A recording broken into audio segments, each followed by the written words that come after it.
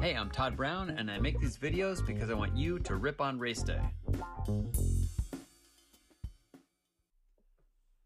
Are you headstrong? What if all the time we put in the saddle could be improved by spending a few minutes a day doing mental work? Would it be worth it? Would you do it, or are you too headstrong?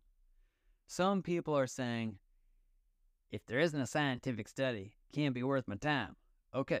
But for those who are open to new ideas, I think there are neuromuscular connections we can often overlook. For example, pedaling with one leg clipped in, using a very easy gear on a flat or nearly flat ground will quickly identify any dead spots in our pedal stroke. If we have one, doing that exercise several times a week reaps huge rewards. There was a time when I'd do that the first minute of each ride, 30 seconds each leg, just to lock in that neuromuscular connection.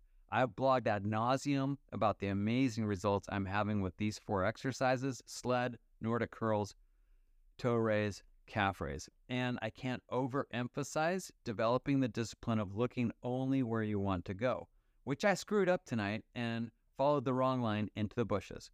There's a picture, but you can't see it because we're on the blog. We're on the vlog. Here's the dill. Yeah, I did spell it D-I-L-L. To be headstrong, we must allow time to do its thing and cement in the good practices. Hey everybody, these podcasts and vlogs are new for Pedal Industries, so if you're enjoying them, please like and subscribe and share with your friends. Thanks so much. Keep challenging yourself.